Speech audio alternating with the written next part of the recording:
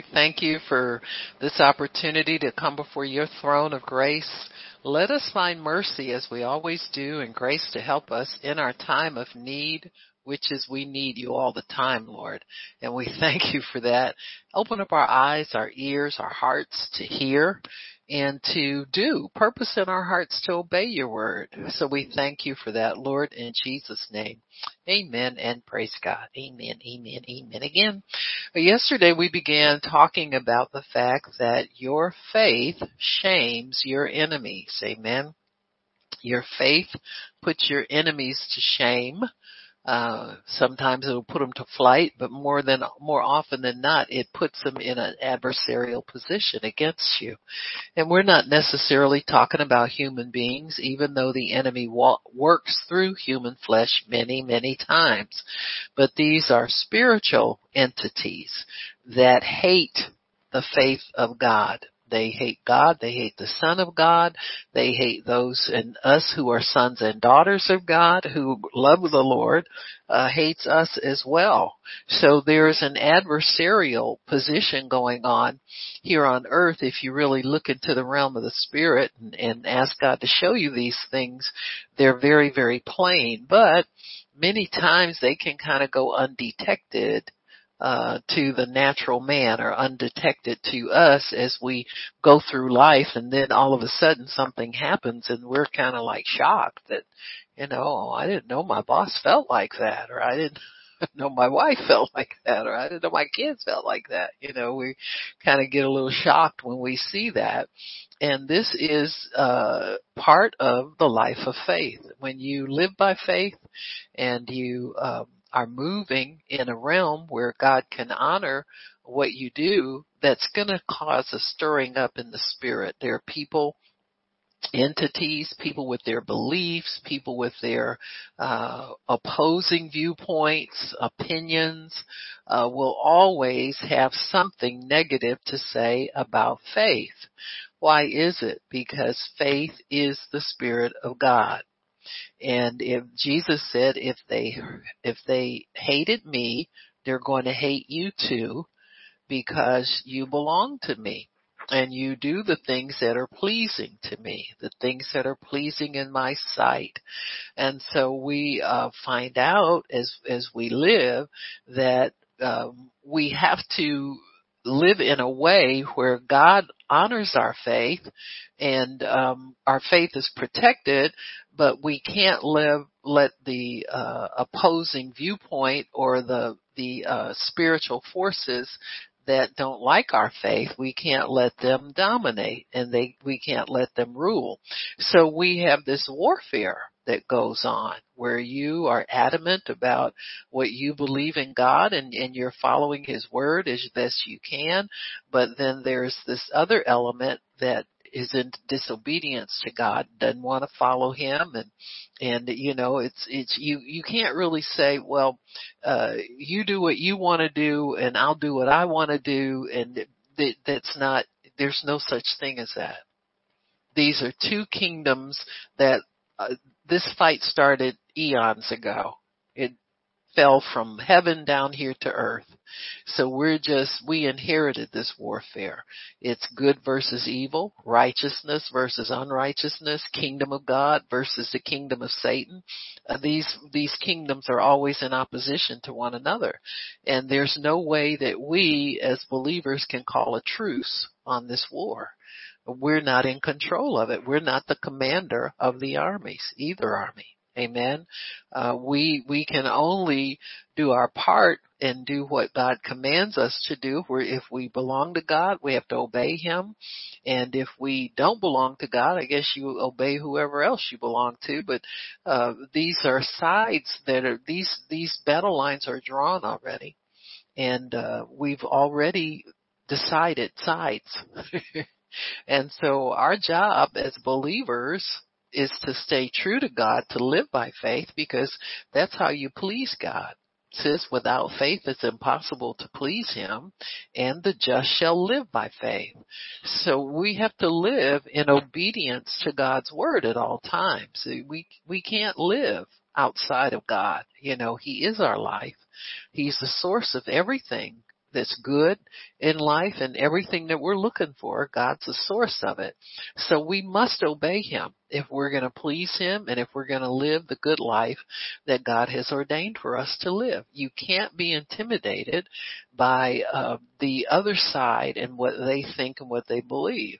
And I think the lines are being drawn tighter and tighter every day, where it's pretty obvious what people believe and it's pretty obvious what they don't believe.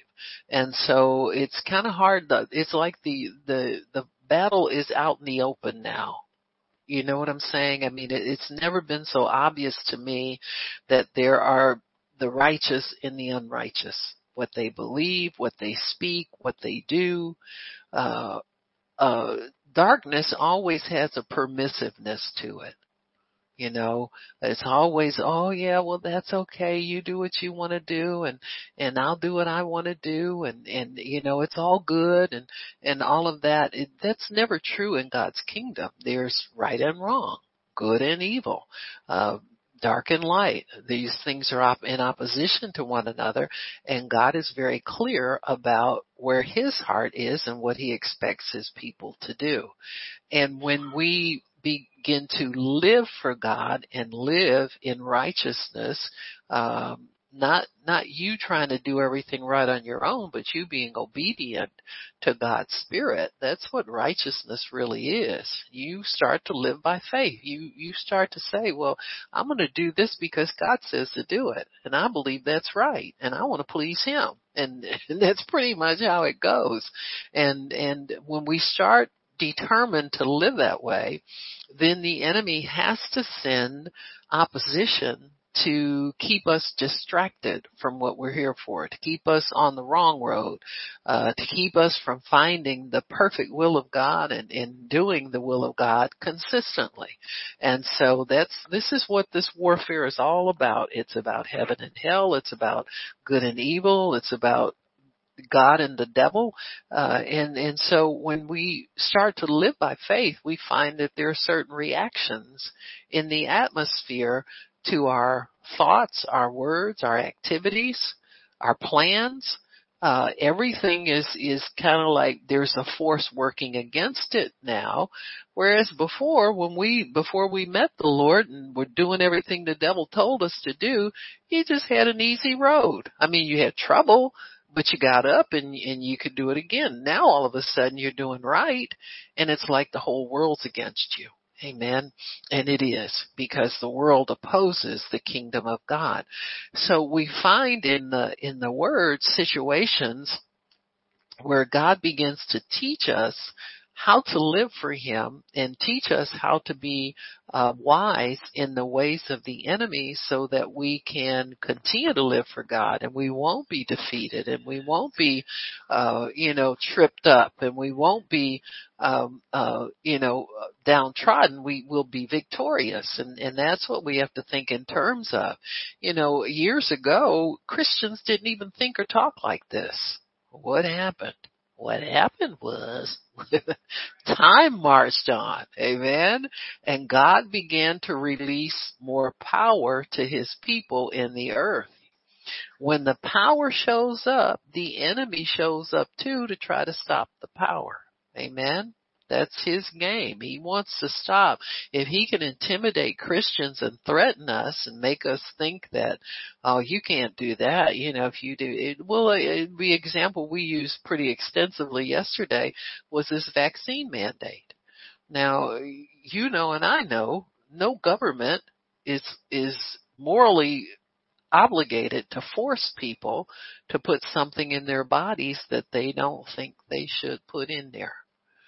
So it shouldn't be the government's choice for anything. It's just like them saying, well, we've decided that it would be better if we gave everybody a dose of syphilis or gonorrhea, and then we can see how you respond to that, and then we can know some things about you. And don't think that's not possible, because it's been done before. Amen. These things are always done. They're always experiments, but many times the government stays out of this kind of stuff. You know what I'm saying? But now we've got the government telling us, or your employer telling you, you won't be able to be employed anymore if you don't take this injection. Amen. And so that should never be another person's right to intimidate. See, you can always tell it's the enemy because of the fear factor and the intimidation factor and the punishment factor. God never intimidates. He never does anything through fear, and he never punishes you. Amen. For what you can always repent and get forgiven with God. But see, when man is in charge, there's no mercy. They just are forcing you to do things without your permission. And so we see a lot of rules like this now all of a sudden popping up, where people are forbidden to have an opposite opinion about anything. You can't even voice your opinion. If you go on social media and pray for somebody who's a sinner to get saved, they'll want to shut you down for doing that. And that has never happened before. Why is that happening all of a sudden now? Why? You think about why? Because God is moving in a greater dimension of power than we've ever seen in the earth before. And the enemy knows that if he doesn't stop that from happening and try and intimidate and force people to back down and not pray for anybody and not tell anybody the gospel or anything like that, if he can intimidate people and force them to back down, then he can stop God's plan to save the whole world. God wants everybody saved. He doesn't want anybody to go to hell. That's not what hell was set aside for Satan and his demons, not for people. But if people make up their minds they're going to obey Satan, they have to go there. But they don't have to if they'll repent and receive Jesus as their Savior. Amen? It's just that simple. The gospel's just that simple. And you would think something that simple wouldn't cause the devil such headaches, but he hates it. He hates it when you go somewhere and you stop somebody and say, "Can I pray for you? I just feel like God wants to bless you, wants to heal you, and is there anything you need from God?" No, we did that for years on the streets here. You just go out with your t-shirt on that says "Need prayer," and people stop you. And people say, "Yeah, I need prayer. I've got this going on. I got that going on. I want you to pray for me." Well, the devil hates that. He hates prayer. Why? Because he knows God answers prayer. And he knows God's kingdom increases because of prayer. So he's been around the block a few times. He knows what's going to happen with this. And so when we understand what we're up against, then we can make plans. We can help. We can strategize with God how we're going to be successful at continuing to preach the gospel and continue to invite people into God's kingdom, continue to pray. But don't think the enemy's not counter strategizing to stop it. He just wants to stop the gospel from going forth. He wants to stop people from praying. Why do you think churches are closed now? Coronavirus doesn't know the difference between Home Depot and your church. You understand what I'm saying? This was done on purpose. Amen? It was done on purpose. And then the churches that are open, you can't sing, you can't congregate, you can't do this. All kinds of rules have been set up. Now the people that are doing this will tell you that's not why we're doing it. We have our rules. Well, they're ignorant as to why they're doing it. They just get a thought that they want to do this stuff. Amen? And that thought comes from the enemy. It don't come from God. God would tell them, "Listen, I protect my people from sickness. My people are healed. My people aren't afraid to congregate together and to worship together." Amen. We never shut down our meetings. We weren't told by God to shut them down. Amen. I remember when we first started this ministry, we were in a church where we were all, faithful little members. Of course, there was always antagonism there with the religious group, which we'll talk about some and talk about Jesus' ministry. But religion tends to want to separate people from God. There's too much human control in it. Even though people may be saved, may be born again, they pick up religion because they like that control that it gives them. They don't have to yield to God. They don't have to humble themselves. They can just go in and put on a robe and say they're God's representative, and that's the end of it. There's no change of heart. There's no change where God molds them and shapes them like he would somebody that truly loves the Lord. And so religion will always stand against what God's doing, even in the same building. And so one morning we found ourselves without a building to go to. The door was locked. We couldn't go in for prayer anymore. Amen. And so I went home and I thought, oh God, how you feel sorry for yourself until God, gets you in a corner and jacks you up a little bit. And he said, I didn't call you to sit down. Get up. Go to the next place. There's always a next place. And so I've always remembered that. My first attempt at quitting because man said I couldn't do it anymore.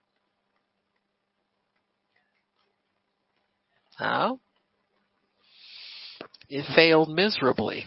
And so I know better than to quit when man says you got to quit, or to sit down when man tries to make it too tough for you, or put people in fear, or people don't want to come and be close to each other. And those people have always been standoffish.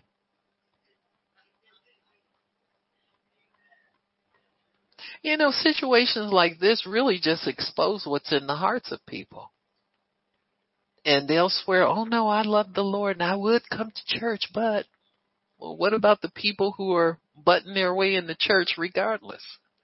Oh, you got me? Well, see, I'm not like them. We know you're not. And it's not a good thing. Amen. You never fear what God has put into your life. Amen.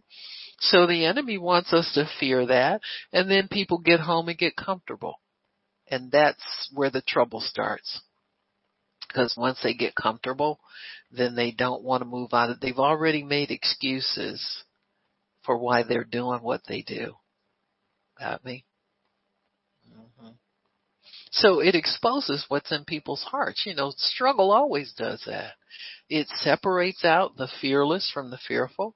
It separates the faith from the fear, the determined from the wishy-washy. Amen. The ones who have backbone from the ones that don't have any, from the jellyfish. Amen. And so we have to understand that that's what's going on at the same time now. God is separating out. He's showing people what's really in their hearts. A lot of them don't want to look at it, but that's between them and the Lord. I'm not one to just go around and expose people and say, well, look at you. The reason you don't come to church is because you got comfortable here and you never really liked God anyway, and you weren't ever sold out to God anyway. You understand? You just continue to do what God tells you to do. My job is to teach people who are here. I can't worry about who's not here. You got me? That's the way it always is with the gospel. You serve the ones that God brings, and the others you pray for. Amen. I pray that those people will snap out of it and start fellowshipping again. But see, people, once you give your Sunday away to somebody else, it's real hard to get it back again. Because then the devil, he's already got you in a trap, and he's triple locked the door. So it makes it hard for you to get out. And see, I know from experience, anybody that tries to open that door and bring you out is going to have trouble. Because they're going to have to fight you to get you out of there. Amen. It's always the way it is. And so when people give in to fear, fear becomes their God. Whether you like that or not, it's true. And so you have to pray people out. You have to pry them out. Whatever God shows you is a strategy, because they need to be set free from that fear. But we can't stop our lives as church people and go out and rescue those who can't be rescued right now. God has a plan for everybody. And we have to trust the plan of God that He is moving on their hearts. If we'll pray, He will move. Amen. And church will probably look a whole lot different than it's ever looked before because of this strategy of the enemy to try and separate us from God. That's what it's about. And so once we understand that God's working in the midst of us anyhow, He's saving people anyhow, He's healing people anyhow, His kingdom still goes on, then we'll be more peaceful about it, I think. But people look around sometimes. Empty seats always make people nervous. Not nervous enough to go out and get anybody and put them in that seat, but huh? You worry what's really going on here. Oh, why isn't anybody here? I must be in the wrong place. That's what the enemy wants you to think. He wants you to process it like that and get nervous about where you are, even though you know God sent you there. Amen. And so if he can get people off guard and get them nervous, moving around. See, a moving target for him is an easier one than a stable one.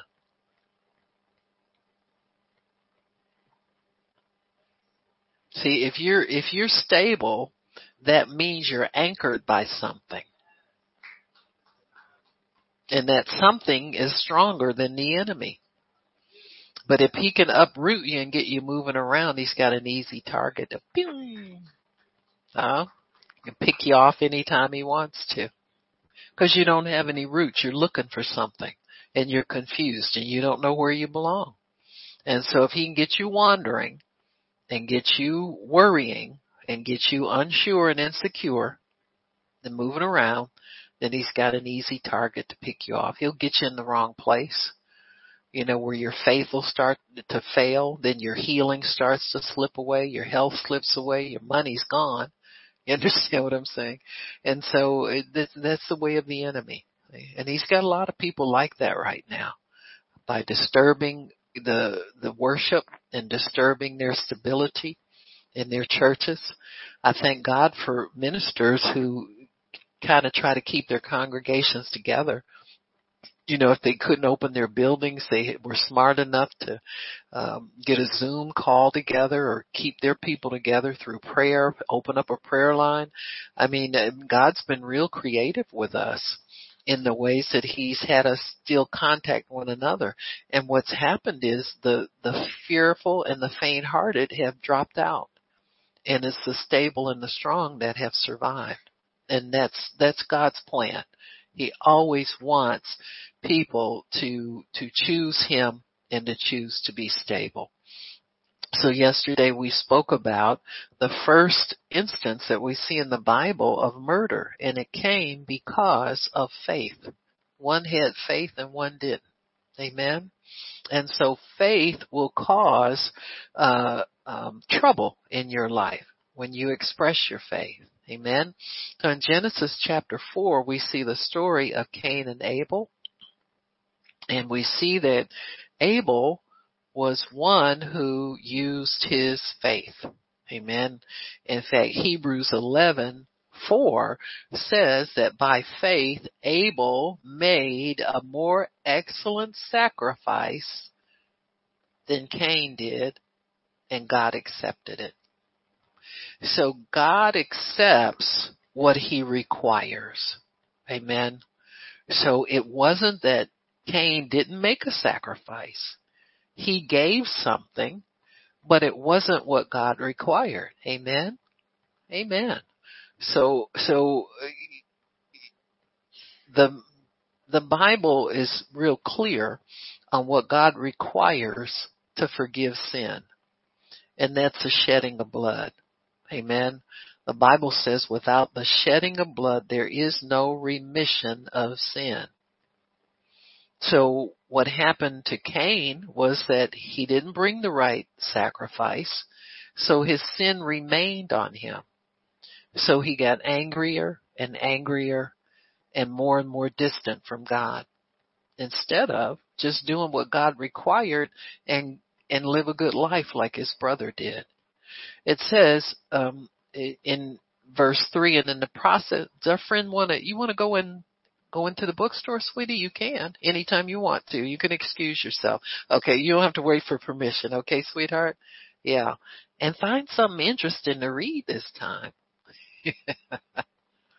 Praise God.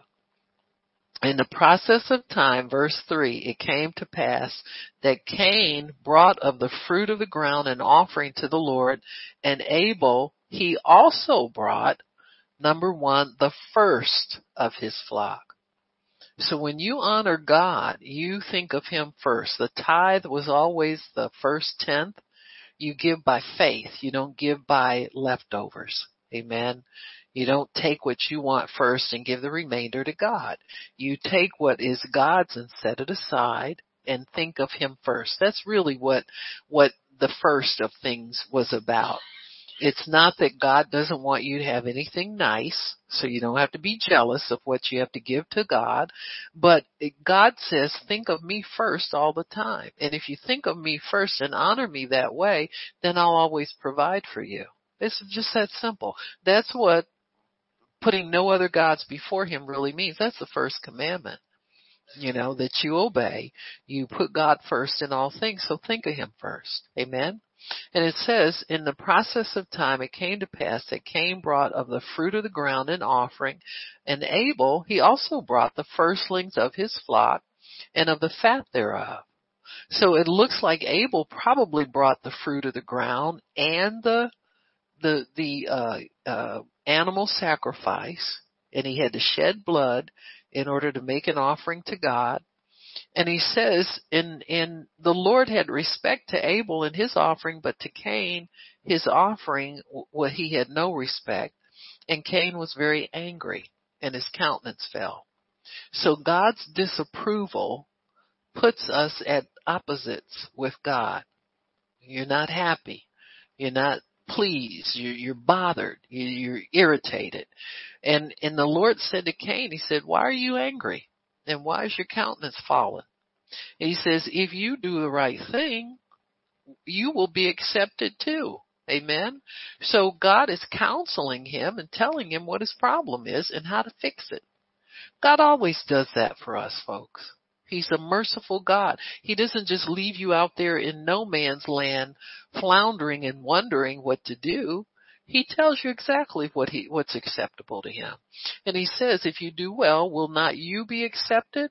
And if you don't do well, then sin lies at the door. In other words, sin is going to overtake you, and it's going to open it up, please, and going to cause you not to do well. Amen. And so once you understand that there's penalties, there are rewards for doing right and penalties for not doing right, then you'll understand that how it happened that two brothers one was able to murder the other one and displease God in such a grave way. And you think to yourself, my goodness, that's pretty drastic. You don't kill somebody because they do something better than you do. Well, what do you think is going on in the world all the time? Huh? Why do you think people murder each other? Envy, jealousy, anger, hatred. They think differently than the other person. It's always differences that cause brother to raise hands against brother and all that kind of opposition and stuff. And so here you see the first murder ever recorded in the Word of God. Amen. Where a brother murders his brother. Why? Because of his faith. The bottom line is faith. And you see that throughout with people who served God. When they lived by faith, it always upset somebody else. It upsets people who don't live by faith. They don't like to see you trusting God. They don't like to see you. They always want to talk you out of believing God. I always want to tell you that that's not going to work, and it's just that these are two kingdoms set against one another. And when that opposition comes, it expresses itself in different ways. So in this case, Cain was corrected and he was given an opportunity not to let it go this far, but he didn't take the opportunity. Amen. Many times people, because there are people around us who are in faith, God invites us into that same realm of faith so that we don't have to be at opposition. We don't have to be at disagreement. We don't have to be at each other's throats because one person believes God will do a miracle and the other person doesn't. You can, by faith, you can, in agreement, you can invite other people into your level of faith. Just say, if you want God to heal you, I can pray for you. That's how we bring peace in these situations where there would be conflict that ends this way. In the new covenant, we invite other people in to our faith. So you don't have to stand in opposition to everybody that thinks different than you do or obeys God differently or doesn't agree with the way you worship and all that kind of stuff. Now we're invited in. Amen? So that's where the peace comes in. So if someone, say for instance, if God heals your body and somebody else is needing a healing, you can offer to pray for them. Amen. Now some people will accept it and some people won't, but there's the opportunity there. It's the same thing that God offered Cain. He said, if you do well, you'll be accepted. Amen. And so really if we do well, say my faith is not as strong in certain things. We know when we believe and we know when others believe stronger than we do. Well, God, there's no barrier to you getting yourself involved in their faith. You just go in and let them come into agreement with you. Don't stand and defend your unbelief against somebody who has greater faith than you do. See, that's the wrong attitude. Don't make yourself their adversary because they're using your faith and you refuse to use yours. Amen? Or you don't know how to use it. Or you didn't think it was going to be this simple that all you had to do was come into agreement with them and you can partake of the same blessings that other person partakes of. So there's no private access to God. It's open to everybody who will believe. And so that's the challenge is getting people over into the realm of faith where they can partake of the blessings that God has for them. There are people that are fearful. They've been living in fear all their lives and they don't want to move out of that door of fear. And they'll tell you that they believe anyway and you can see fear written all over them. Amen? And they're trying to hide that and not let it be exposed. Why? Because when people are exposed, they feel what? Shame. And that's what we're talking about here. Your faith shames your enemies. It makes them ashamed for their lack of faith. But they don't have to stay there. They can come and enter into faith with you. Amen. Well, we pray a prayer of agreement with one another. That's how the church grows. That's how we get strong. We get strong through agreement. We get strong through sharing our faith. We get strong through sharing the word and ministering the word of faith to one another, ministering truth to one another. That's how we grow. And so that's the pattern that Jesus has left for us here in the earth, is that we are able to grow by our faith. We're able to help one another by our faith.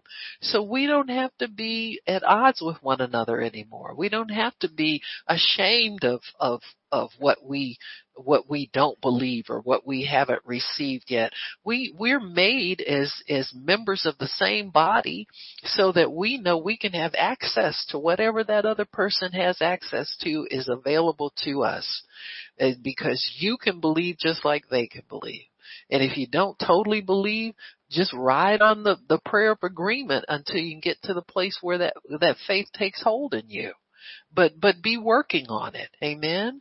Be allowing God to change you from one level of faith to the next level of faith. So you don't have to be ashamed of your unbelief. You don't have to be ashamed of the fact that you don't believe like somebody else believes. So God invites Cain to correct himself and to use his faith. His faith is sitting over here doing nothing, where his brother is using his faith. So it's not like somebody's better than somebody, or somebody can do more than somebody, or somebody's got some kind of an advantage. The Bible says to every man is dealt the measure of faith. You just got to put it to use, put it to work. And you can do that. You don't have to have anybody's permission to use your faith. You can use it anytime you want to. Your faith is between you and God. If God tells you, I'm going to do a miracle in your household, I'm going to save everybody in your household in the span of 12-month period of time, that's between you and God. And you say, Father, I thank you. And continue to thank. Let's keep expressing your faith to him every single day. Every minute you think about, God, I thank you. My family's coming. Oh, Lord, I thank you for that word. I thank you, Lord. I'm going to see them all serve you. The devil's got to leave here. He's not getting an advantage over my family anymore. They are free. And you start to thank God and keep yourself in faith. Amen? Because the first thing that's going to happen, the devil's going to try to tell, oh, that wasn't God. You think, you mean your family? Them rough customers over there? Huh? Babra and Man and Pookie and, oh, Pookie ain't getting saved. I know that dude. Yep. Right. Hell would have to freeze over before Pookie gets saved. Amen. And so the enemy will throw thoughts at you like that, get you to doubt God said that. When the Bible says clearly it's not God's will that anybody go to hell. That's not his will. So what you've been believing is the will of God. And this is what the enemy hates. He hates the will of God being done here on earth. He hates heaven coming down here on earth. He wants to run the earth. Because this is where he was kicked out of heaven too. So he think he's supposed to have earth and heaven never come here anymore. But God sure fooled him, didn't he? Sent his son to the cross to bring heaven down here on earth. It's like, devil, I'm following you. I'm tracking you down. I'm kicking you out of earth because I'm taking people, I'm saving them, and I'm taking them to heaven with me. Amen. You ain't getting these people no more. You can't have them anymore. And so your faith will often shame people. It's really what the devil's after. He's after to stop your faith. It has nothing to do with, this warfare has so little to do sometimes with what we think it has to do with. You got me? Somebody's mad at me. They don't like me. Are you kidding me? The devil don't like God. And his people don't like anybody God. They've got God in them. Do you know who lives in you? Yeah, the greater one. If you were a little puny imp and 5'2", 92-pound, and you saw a 250-pound bodybuilder coming down the street, and you knew he was coming to take your stuff, you probably go pay a bunch of people to try and fight him for you. That's what the devil does when God's people show up and start to express their faith. When you go to pray somewhere, the devil already has people perched and demons perched to talk to them, to talk you out of what you just prayed. Put doubt in your mind about whether it's going to happen or not. Amen. So he's on the job 24/7 why? Because he's ashamed that he can't believe like you can. You don't think the devil would give anything he could to have his position back again that he had in heaven? So the only thing he can do is stop somebody else from getting there. Huh? So he wants to stop your prayers. He wants to stop you believing. He wants to stop your obedience. He wants to stop everything that points towards your faith. Every way that you express your faith, he wants to stop it. He wants to put an end to it. He wants to discourage you so that you don't use it anymore. And you start believing God for major miracles. You start believing him for a household salvation in 1 year and start talking like it and acting like it and thinking like it. Amen. He'll do anything he can stop you from doing that. Amen. Look at the things that he's done with the patriarchs and the saints over the years. Daniel prayed out loud in front of his window 3 times a day. And the devil couldn't stand it.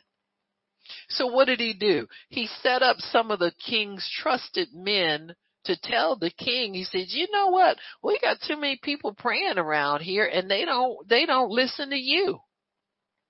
So we got to stop that, king. King said, ooh, they praying and don't listen to me. Ooh, we got to stop that. So they made up a law. You think your government won't make up laws to stop you from using your faith? What do you think is going on now with churches being closed and people being told you can't sit next to somebody? In California, they told people they can't worship, they can't sing, they can't chant. You got me? So they're controlling God's house from the seat. Caesar's seat of authority is now controlling God's house. And there are many people who are afraid and don't even try to fight it. Just go ahead and obey. Oh, they're going to close us down. You close down anyway. What can be more closed down than telling you can't go in there? When you get in there, you can't worship. What else you going to do in church?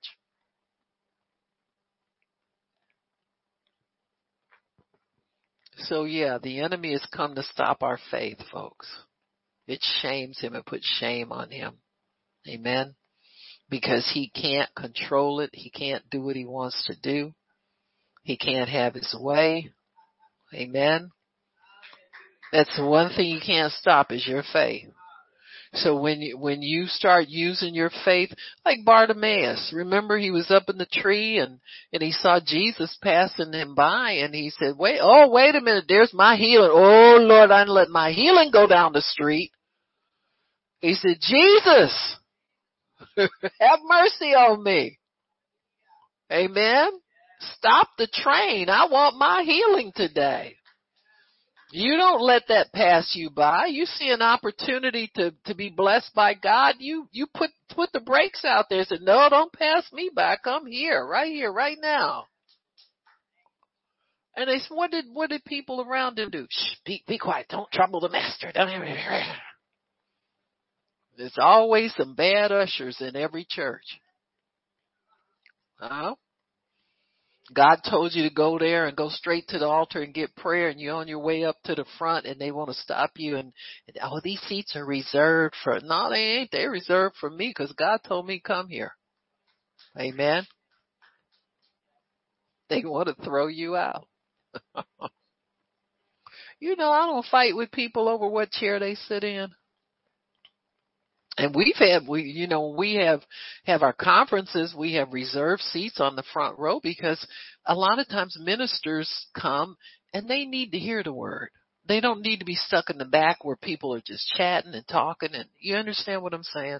You honor them to say you came here for a reason, a God reason. And so we've got a seat for you. That's all that means. And there are people that won't in them seats anyway. Well, I'll let them have them. You understand what I'm saying? Unless we run out of them, it might be something different. But you're not going to fight over something. Somebody might get in that seat and get healed. Or get in that seat and get a breakthrough in their life somewhere. You understand what I'm saying? So you don't struggle with people when they're trying to get closer to God. That's all I'm saying. And they try to stop Bartimaeus from talking loud and stopping Jesus. People just crazy. It's like, what do you think he wants him for? I mean, why would somebody be trying to get close to the man or woman of God? So they can get help, folks. But you've always got religious demons that they think order is or their order. They want to keep it like they want it, and they just thought this up this morning. I'm going to make people be quiet. I don't like all them people hollering out Jesus' name. I'm going to make them stop. Huh? It's true. They have no better reason for doing something than that. A lot of these little crazy rules we have. Well, I tell you one thing, with churches closed down, ain't no demon deacons, nobody in charge, ushers in charge of nothing no more. Amen? They're all sitting at home, scared. But what did Bartimaeus do? It said he talked louder. He said, "Oh no, you're not robbing me of this. I'm going to see today. I come here blind and I've been thinking all day about going home seeing. And you're not going to take it away from me." Amen. So his faith began to put shame on those people. Anytime people try to make you keep quiet in church, they're ashamed of praising God. They're ashamed of exalting God. Huh? You've seen these dead churches. You lift up your hand, they start staring at you. Huh? Now you and I don't live like that. We live free because God wants us to worship Him. But there are churches that have gone cold and dead because people just, that's too low class. That's too ghetto for us around here. We sophisticated people. We just sit here and fold our hands the whole service. That's why God never shows up there. Amen. You got to welcome Him. He's welcomed by your worship. He's welcomed by your praise. He's welcomed by your shout and your dance. Amen.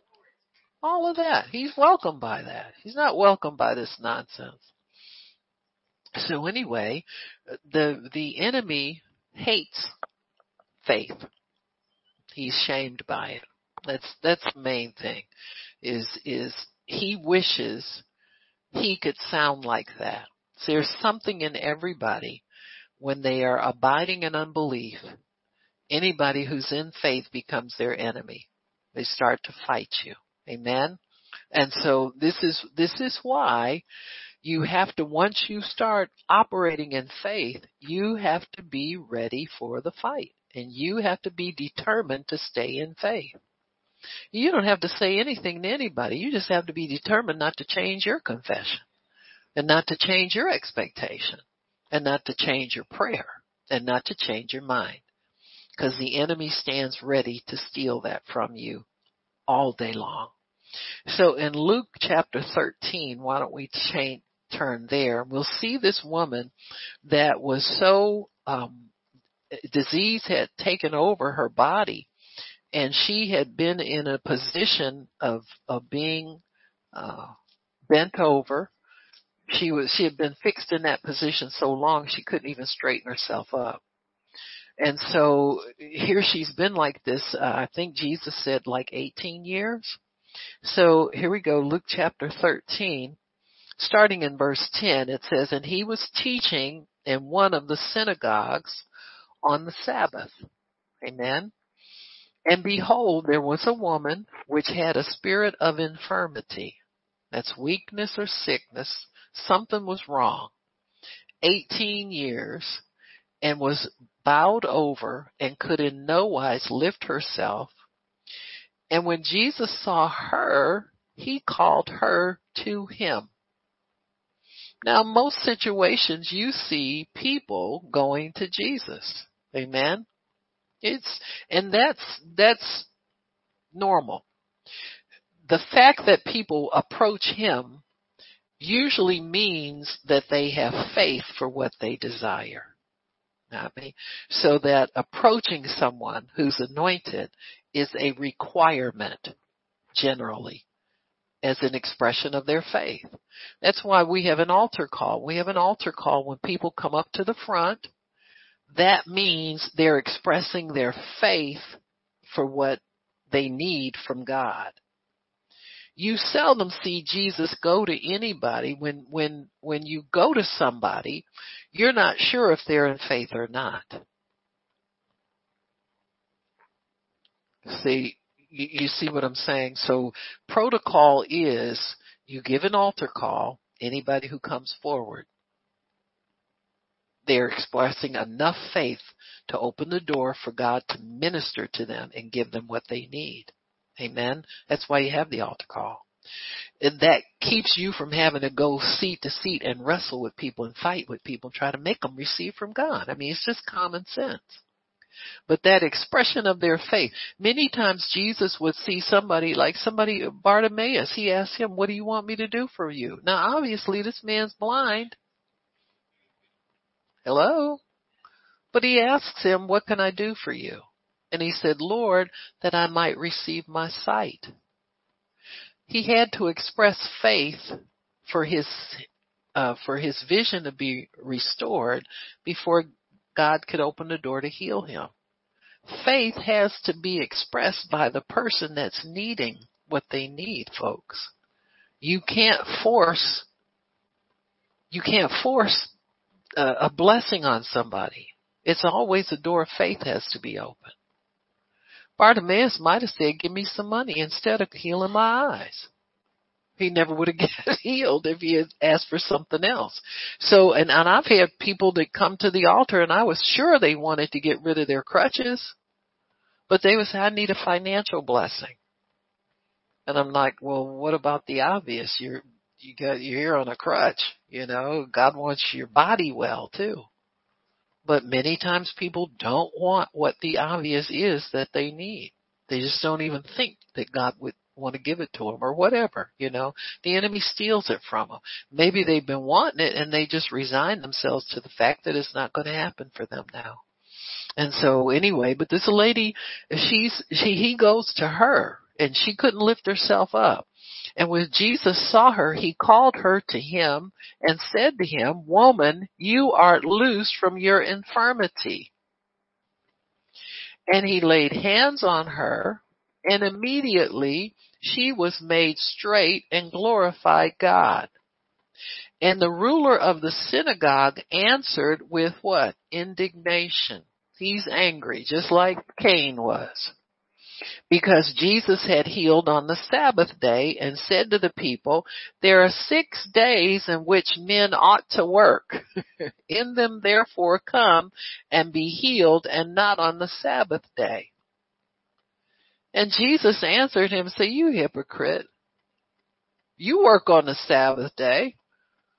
He said, this lady's a human being. And you've got animals on your farm. And if one of them falls in the mud and is about to drown, you pull him out, whether it's Sunday or any other day. He said, isn't this lady worth more? She's a daughter of Abraham. Isn't she worth more than one of your pieces of cattle? And he says, ought not this woman, being a daughter of Abraham, who Satan has bound, lo, these 18 years be loosed from this bond on the Sabbath day? And when he had said these things, all his adversaries were what? Ashamed. And all the people did what? Rejoiced. So you're going to have 2 different reactions to your faith. There are going to be people who are looking for God to move and wanting their suffering to be alleviated, or wanting to see somebody get better. You don't know. It might have been her family members were there with her in the synagogue on the Sabbath, and they rejoice because now mom can walk and she's normal again and she's healed. So there are always going to be 2 reactions to the power of God, and 2 reactions to your faith. 2 reactions for the manifestation of your faith. Because this came about through Jesus' anointing and through his faith. Amen. She's a daughter of Abraham, and she ought to be. She ought to be. She ought to be. What Jesus was saying to these Pharisees was that, why haven't you done something about her before now? That's what faith always says. If you believed yourself, you could have gotten her healed any other day of the week. This man tells them, oh, you can come here Monday through Saturday, or Monday through whatever day they 6 days a week you can come and we'll heal you. Oh, no, you won't, you liar, because you would have healed her already. If your intention was for her to be well, she would have been well already. This lady has waited 18 years. Why is the Pharisee just now standing up and saying something about her? Because he's ashamed and embarrassed that he's not able to do it. See, sometimes people want control and want power, and they don't have ability to help people. We have tons of churches like that. Good choir. Some of them preach a good word, but they never have an altar call to help people. Well, whatever. I don't care if y'all don't like it. I don't care who don't like it. It's the truth. You're supposed to get people healed. You're not supposed to bring them to church and leave them out, let them go out the same way they came in. Are you kidding me? Might as well let them stay at home. At least they'd have their money in their pocket. What are they paying your place to stay open for? They can't get their needs met. I mean, even if you have to pray for months and have the whole congregation in agreement on it, at least you're addressing it with your faith, getting some movement. But there are places where they never have an altar call. You got 10,000 people packed up in some of these places, and they come in sick, they leave sick. They come in troubled and demon possessed, they leave the same way. But they think they had a good time. They wouldn't quit going there if you paid them money. You understand what I'm saying? Because they've been convinced that that's the place to be. And there's no faith there. There's no power there. There's not much of anything there. Hypocrites. That's what Jesus calls them. Amen. You talk one way and you do something else. You talk a good game about not doing work on the Sabbath, but if something happened and you found it was an emergency, you'd break that law. Well, that's what Jesus just did. He thought this woman getting her health back was an emergency, and I'm going to break the law. I'm going to heal her on a non-work day. Amen? So your health is always an emergency to God. Amen? He wants you healed yesterday. And Jesus calls her a daughter of Abraham, and he says she ought to be well. Why is she sick walking around this synagogue? Why is she still bowled over? How come you haven't healed her by now? See what I'm saying? So this puts shame on them because they see that they haven't been standing up and doing what God's called them to do. Yet they're trying to stop Jesus from doing what God put him here to do. See? And that's the trouble with religion. It gets stronger and stronger on people. The more you try to break it down, sometimes the stronger it gets. They come back with new rules. Amen. They always came back with more rules to stop Jesus from doing what God sent him here to do. God doesn't like us suffering. He doesn't like us sick. Jesus died a very violent and bloody death to pay for us to be healed. And when God sent him to the earth, he sent him here to heal the brokenhearted, bind up wounds, open blinded eyes, unstop deaf ears, to alleviate human suffering. So when Jesus came on the scene, people flocked. This is when they say multitudes of people, they mean thousands and thousands. Because we have an account of when Jesus fed these people. And it was 5,000 families. Amen? Not people, but families. And you don't think the devil's jealous of that? You don't think he's intimidated by that? And then when Jesus died and formed the church, those people scattered all over the earth to raise up more people who can operate in faith. Now that drives the devil totally crazy. You think if he went crazy when Jesus was here and he was just one man with disciples, some followers who were doing the same works that he did, now that there's so many of us popping up everywhere, you don't think the devil's really crazy to stop that if he can? He'll do anything he can. He'll turn your family against you to stop you from preaching the gospel. He'll do anything he can. He don't care. Amen? Kidnap your kids, get them on drugs, anything to distract you, cause you to get faint in your commitment to God. anything he can. So don't be shocked at any. Why? Because it puts shame on him. See, it shames him. And he can't get out from under that shame, and he'll do anything to stop you. Amen. Shame is very hard for people who wear it to get rid of because it's so common. Amen. So when you express your faith, you better be determined to keep expressing your faith. Amen. Don't quit for anybody. Don't stop for anybody. And don't let the enemy talk you out of it. Once you start anything by faith, you got to commit to keep living that way. You can't get weak and you can't faint. You can't stop and you can't wonder about who don't like you and why they don't like you. Demons are never going to like you. Amen. And anybody who listens to demons ain't going to like you either. Amen. So you just have to make up your mind. God, give me more. Isn't that what the disciples said? They got mad at them. The Jewish leaders, they were still around even after they killed Jesus. They were still around to kill his followers. Look at Saul of Tarsus. He was the king of the Christian killers. Amen. But when the disciples were threatened and put in jail and forbidden to preach anymore in the name of Jesus, they went back to their own company instead of praying and asking God to give, God, why don't they like me? How come they don't like me? They said, God, give us more boldness. We're scared and we're weak and we need to fix that, but we're not going to stop preaching the gospel. We're not going to stop using our faith.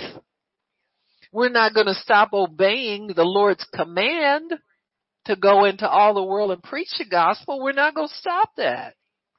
But get us out of this fear. Get us out of this intimidation. Get us out of this weakness. Get us out of feeling like we don't want to do this anymore. Amen? So they asked for more boldness. Amen? If a little bit of boldness got you in trouble, you got to get more to get you out. Amen? You just probably didn't get enough the first time. You were kind of halfway in there and halfway out the first time. Now you know what the antidote is. Amen? For wavering is more faith. If your faith is trying to waver, you got to get more faith. Amen? You got to get more boldness. You got to get to the place where you don't care if you're the only one left standing. You're going to stand. Amen? You got to make up your mind you're not going to quit, folks. This ain't something to quit on. How do you quit on God? He said he would never leave you or forsake you. That means trouble. See, it's comforting to, oh wow, he's never going to leave me or forsake me. Yeah, but he's the reason you get in trouble in a lot of places you are. The fact that he won't leave you is a plus and a minus at the same time. So you got to make it 100% plus. You got to resolve to let the minuses not count. Amen. I get persecuted. I get talked about. People don't like me. They tell me I'm not hearing from God.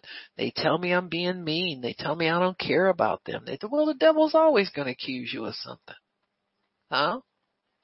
Yeah, he's just always going to accuse you. Oh, Pastor Barb, you just talk so rough. Honey, you ain't seen nothing yet.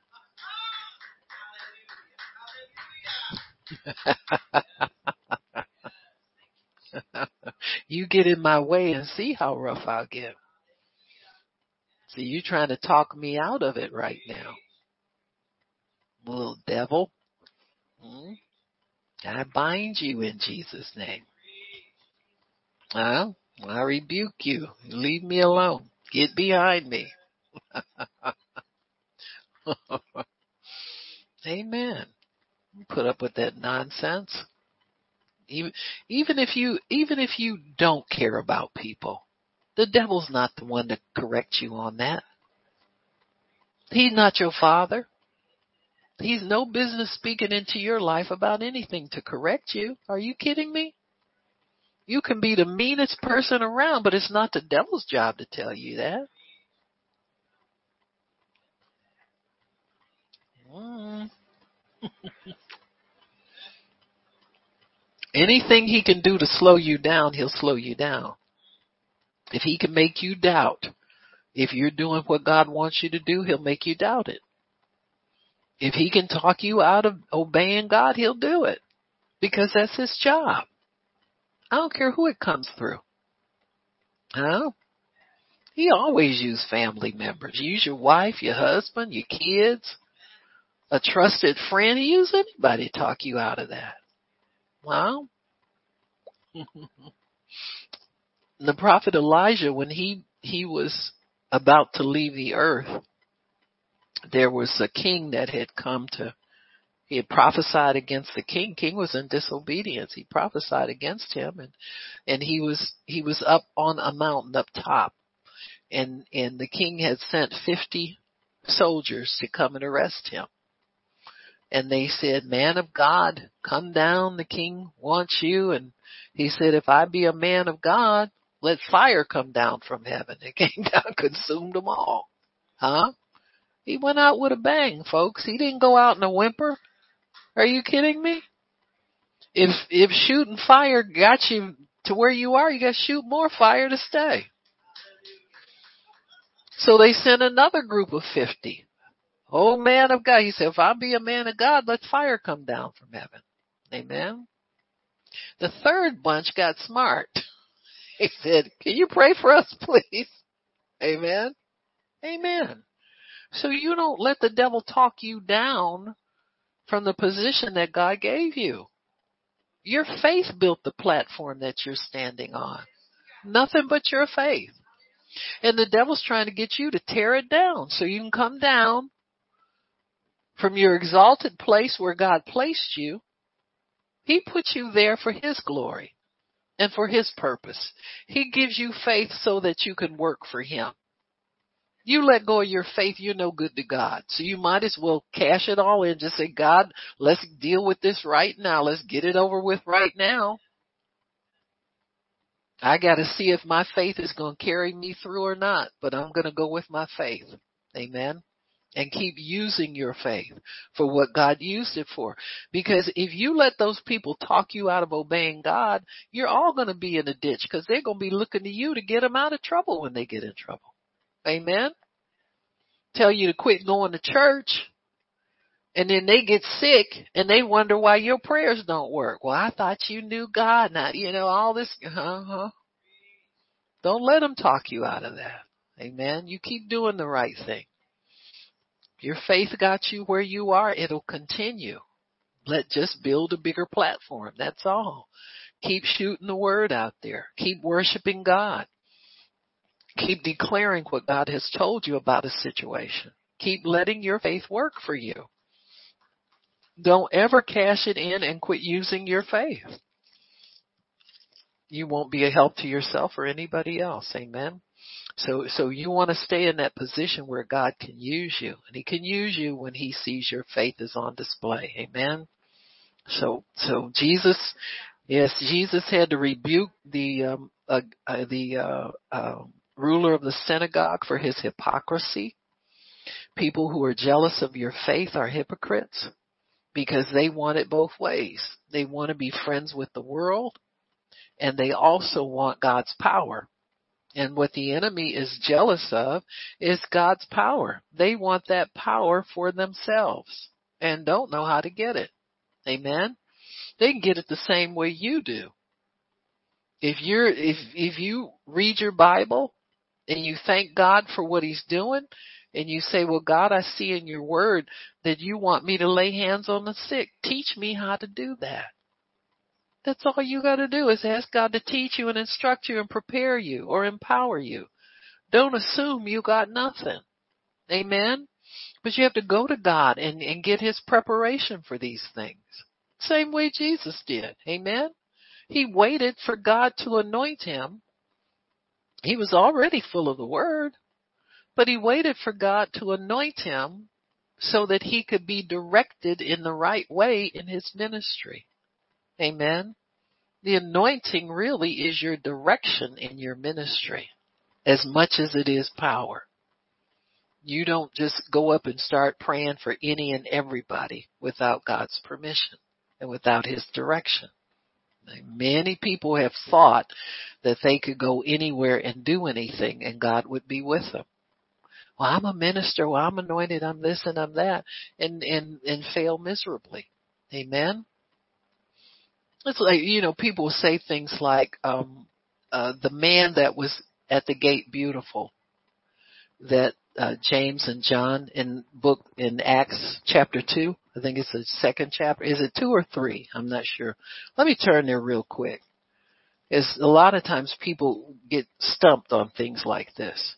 It says here,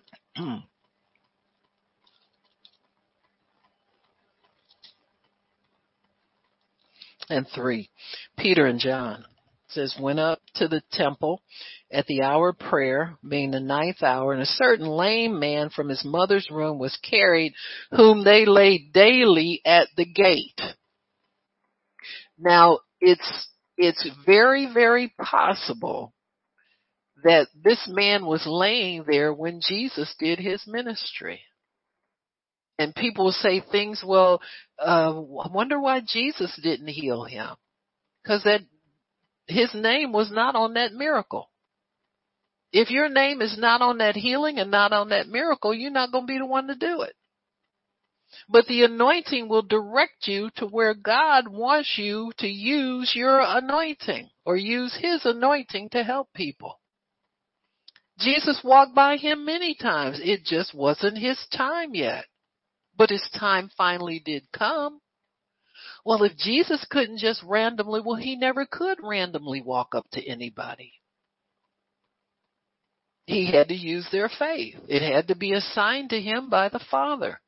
There are many places he could have gone. There were places he went and couldn't do much there, period, because people would not believe. They refused to believe.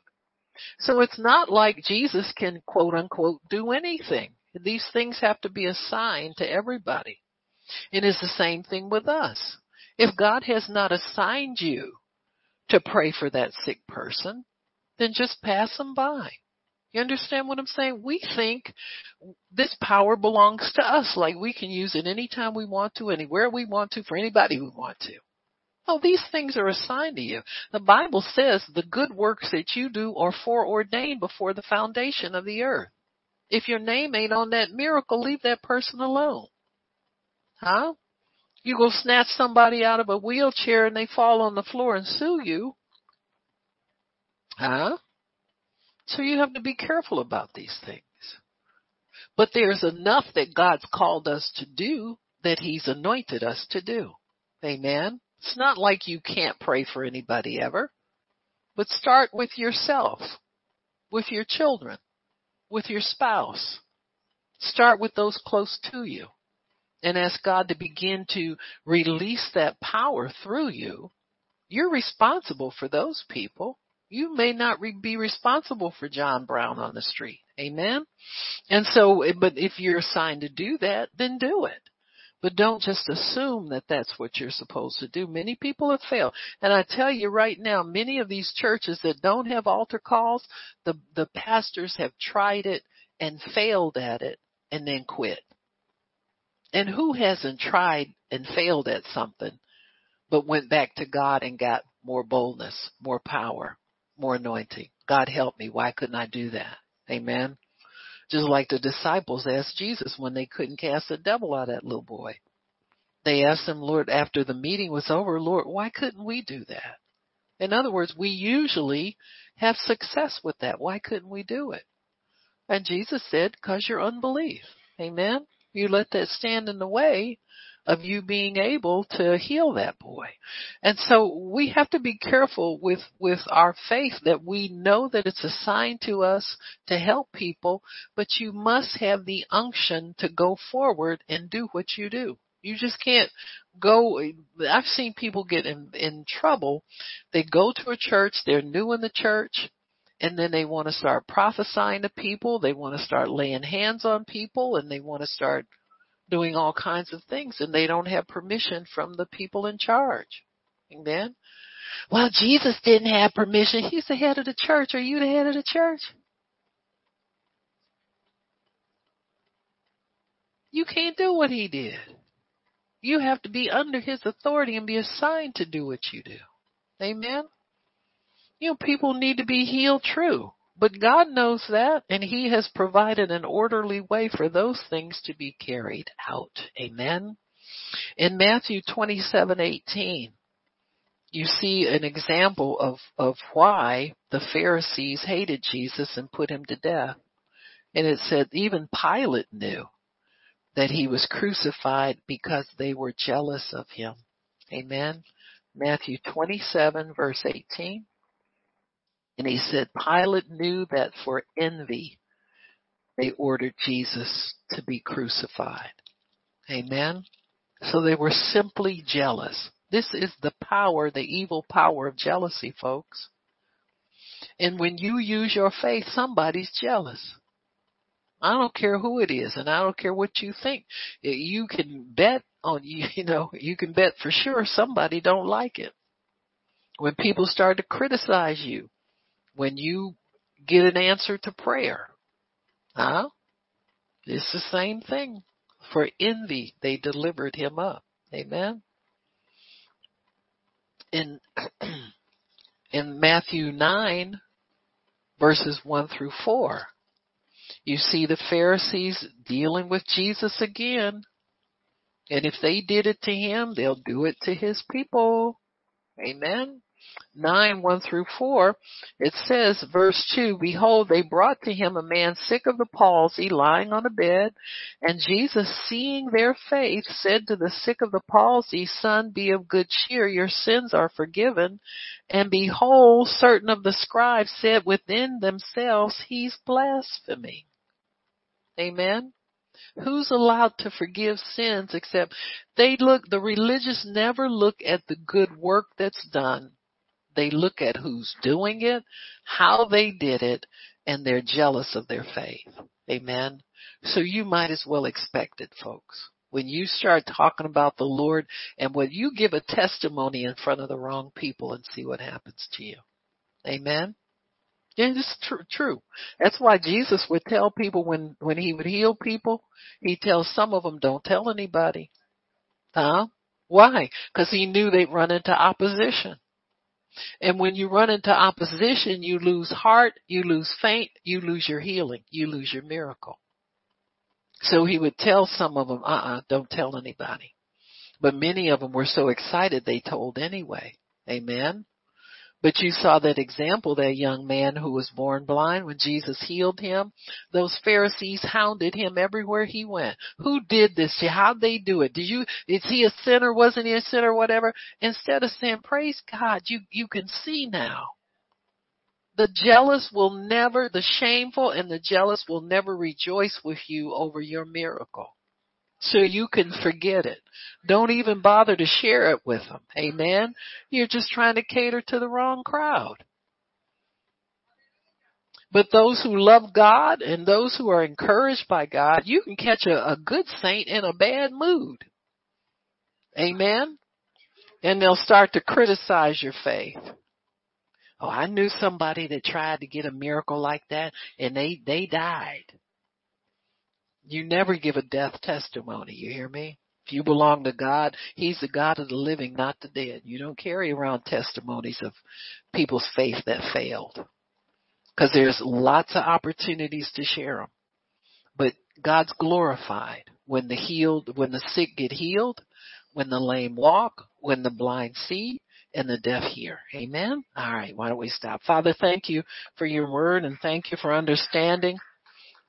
Thank you, Lord, for your glorious word that always sets us free, that delivers us, that helps us, and that heals us.